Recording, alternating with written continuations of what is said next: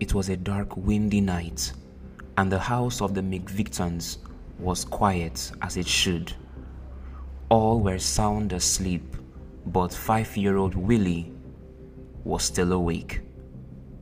He couldn't sleep, nor bring himself to it. There was a howl sound from outside.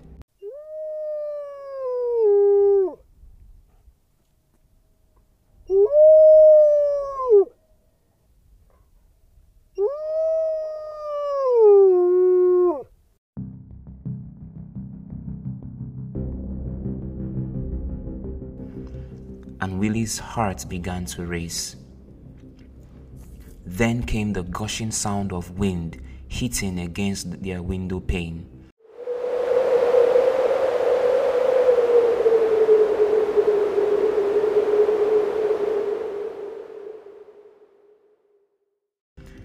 And he began to sweat profusely.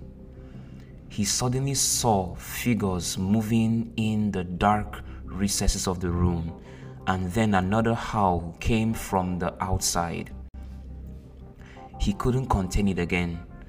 He let out a scream from the depth of his little heart.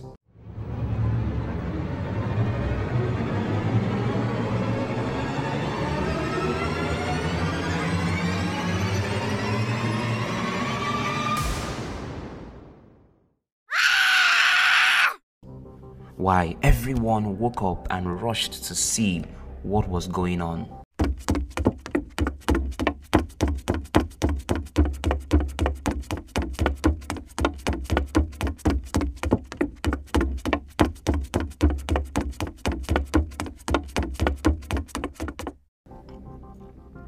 "What's going on here?" Mr. McVicton questioned authoritatively, with his flashlight directed to his son. "Dad," Willie responded, I saw 2 ghosts coming to get me," pointing to the recesses of the room where he had seen the figures. Everyone laughed.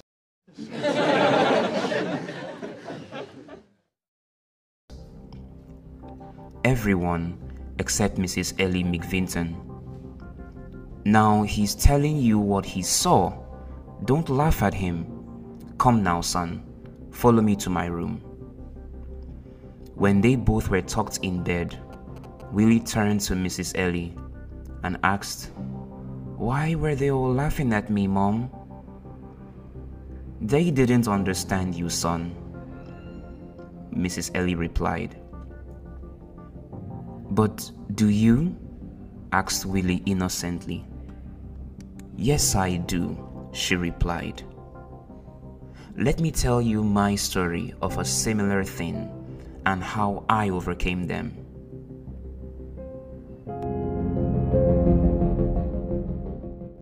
Blessings to you, God Enter. Blessed to have you with me today on the show.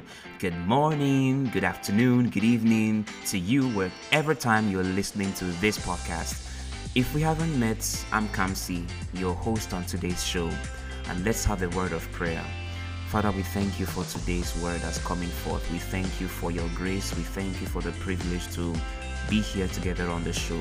We ask you for understanding, and we ask you for clarity to know what you want us to learn for the day and apply it in our lives. Thank you, Father.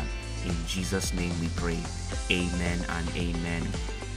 Alright, hope you listened well to the storyline previously. It's intriguing, I know, but guess what? To listen to Mrs. Ellie's story, you will have to stay with us to the end of this series. Yes, we're having a series on Call to Shine, or you can call it the Lightbearer series. The Lightbearer, L-I-G-H-T, you can put a hyphen there, B-E-A-R-E-R, the Lightbearer series. So stay tuned for subsequent parts to find out what she told Willie. Now, in a world as of ours, many of us are like Willie, faced with so much frightening situations, things that you may not feel bold enough to share with someone and feel like you may have to deal with it on your own. But guess what? there's someone like Mrs. Ellie who understands, and that's our chief God center, Jesus. So you can always share your pains and struggles and difficulties with him. Praise God. If we want to really understand this series, we've got to do some definitions. What and who is a light bearer? Like, why do I even need to know this, Kamsi? Is it necessary? Do I need to become one? How do I even become one? And don't worry, God Center, we'll treat these and many more of these in this series. So stay with me, okay? Let's take a look in the beginning of all things. If you really want to know how to solve a problem, my advice is to start from the beginning, right? Alright, Genesis chapter 1 verse 1 to 5. Let's see what it says in the Amplified Version. In the beginning, God, Elohim, created by forming from nothing the heavens and the earth. The earth was formless and void, or a waste, and emptiness, and darkness was upon the face of the deep, primeval ocean that covered the unformed earth. The Spirit of God was moving, hovering, brooding over the face of the waters. And God said, "Let there be light." And there was light. God saw that the light was good, pleasing, useful, and he affirmed and sustained it. And God separated the light, distinguishing it from the darkness. Verse 5 says, "And God called the light day, and the darkness he called night. And there was evening, and there was morning, one day." Some translations say the first day. All right. So we see that the world, the physical earth, the cosmos, in quotes.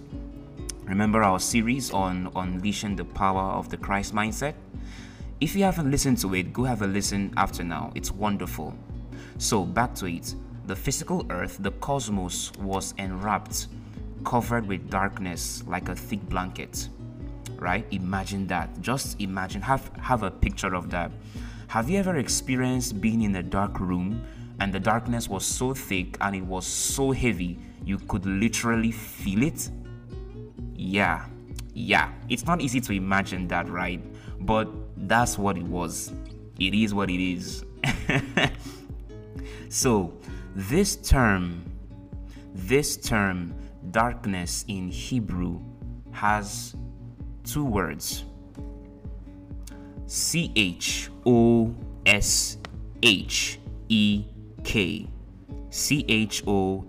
Choshek. Pronounced as choshek. Right? And Araphel. Pronounced as Haraphael. Right? So choshek literally means absence of light. That is, when light is gone, what remains is darkness. Let's use an analogy together, all right? If you fill a glass with fruit juice, for example, God Center, what does it contain? Fruit juice, of course. Now, if you gulp down the content in the glass, what remains? Let's think. Wait, Kamsi. Nothing. Of course, you got it. You see, what remains is the empty space in the glass. Nothing. That you don't fill the glass with. It takes up its presence in the glass by itself. That's the same thing with light and darkness. Light is like that fruit juice that you fill the glass up with, and then after it is removed or it is taken away, what remains that fills up the space of that glass is the emptiness, the space, the nothingness. Emptiness takes up the space after. Now you get it? Haraphael has a more spiritual undertone. It refers to a heavy or thick dark cloud, gross darkness, kind of like the one that surrounded God in Exodus chapter 20, verse 21. Let's check it out together. Exodus 20, verse 21. We'll check it out in the Amplified Version.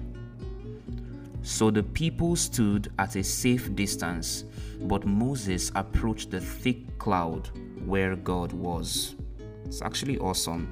If you look at it in the NLT version, verse 21 says, as the people stood in the distance, Moses approached the dark cloud where God was. So this one is just a depiction of God's glorious mighty presence, right? But we're not delving into that right now, God enter. What was presented to God in Genesis chapter 1 was Hoshek, not Haraphael. So it was a state of complete emptiness, a waste. You can call it confusion, problems, confounding problems, chaos. This reminds me that even God faced challenges. And guess what? It was at the very beginning of the Bible that we were greeted with this discovery. This goes to show you, God enter, that you are not alone. Oh yes. Just because you're facing terrible storms and difficulties now doesn't mean that God hates you, because he went through similar. He faced something totally opposite to his nature. But guess what? He didn't give up. At the sight of it, he overcame it. And so if he did, God enter, because you are his child, you will go through yours and overcome. Praise God. Praise God. You're not alone in what you're facing.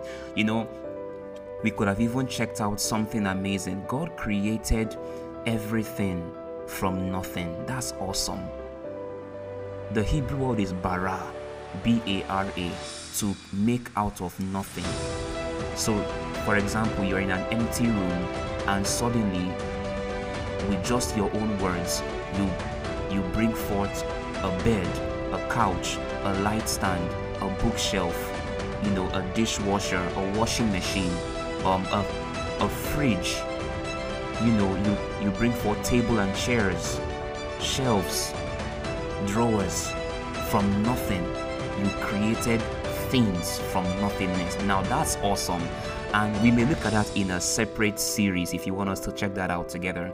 If you want, so please put it down in the comment section. All right, I want to know if you'll be interested in that. Okay, so the thing is this, God enter. If God actually overcame the challenges that were presented before him, you will too. Praise God. Now we've established the concept of darkness. Let's really see what light means, and that's in our next part. Hop right into it and I'll see you there.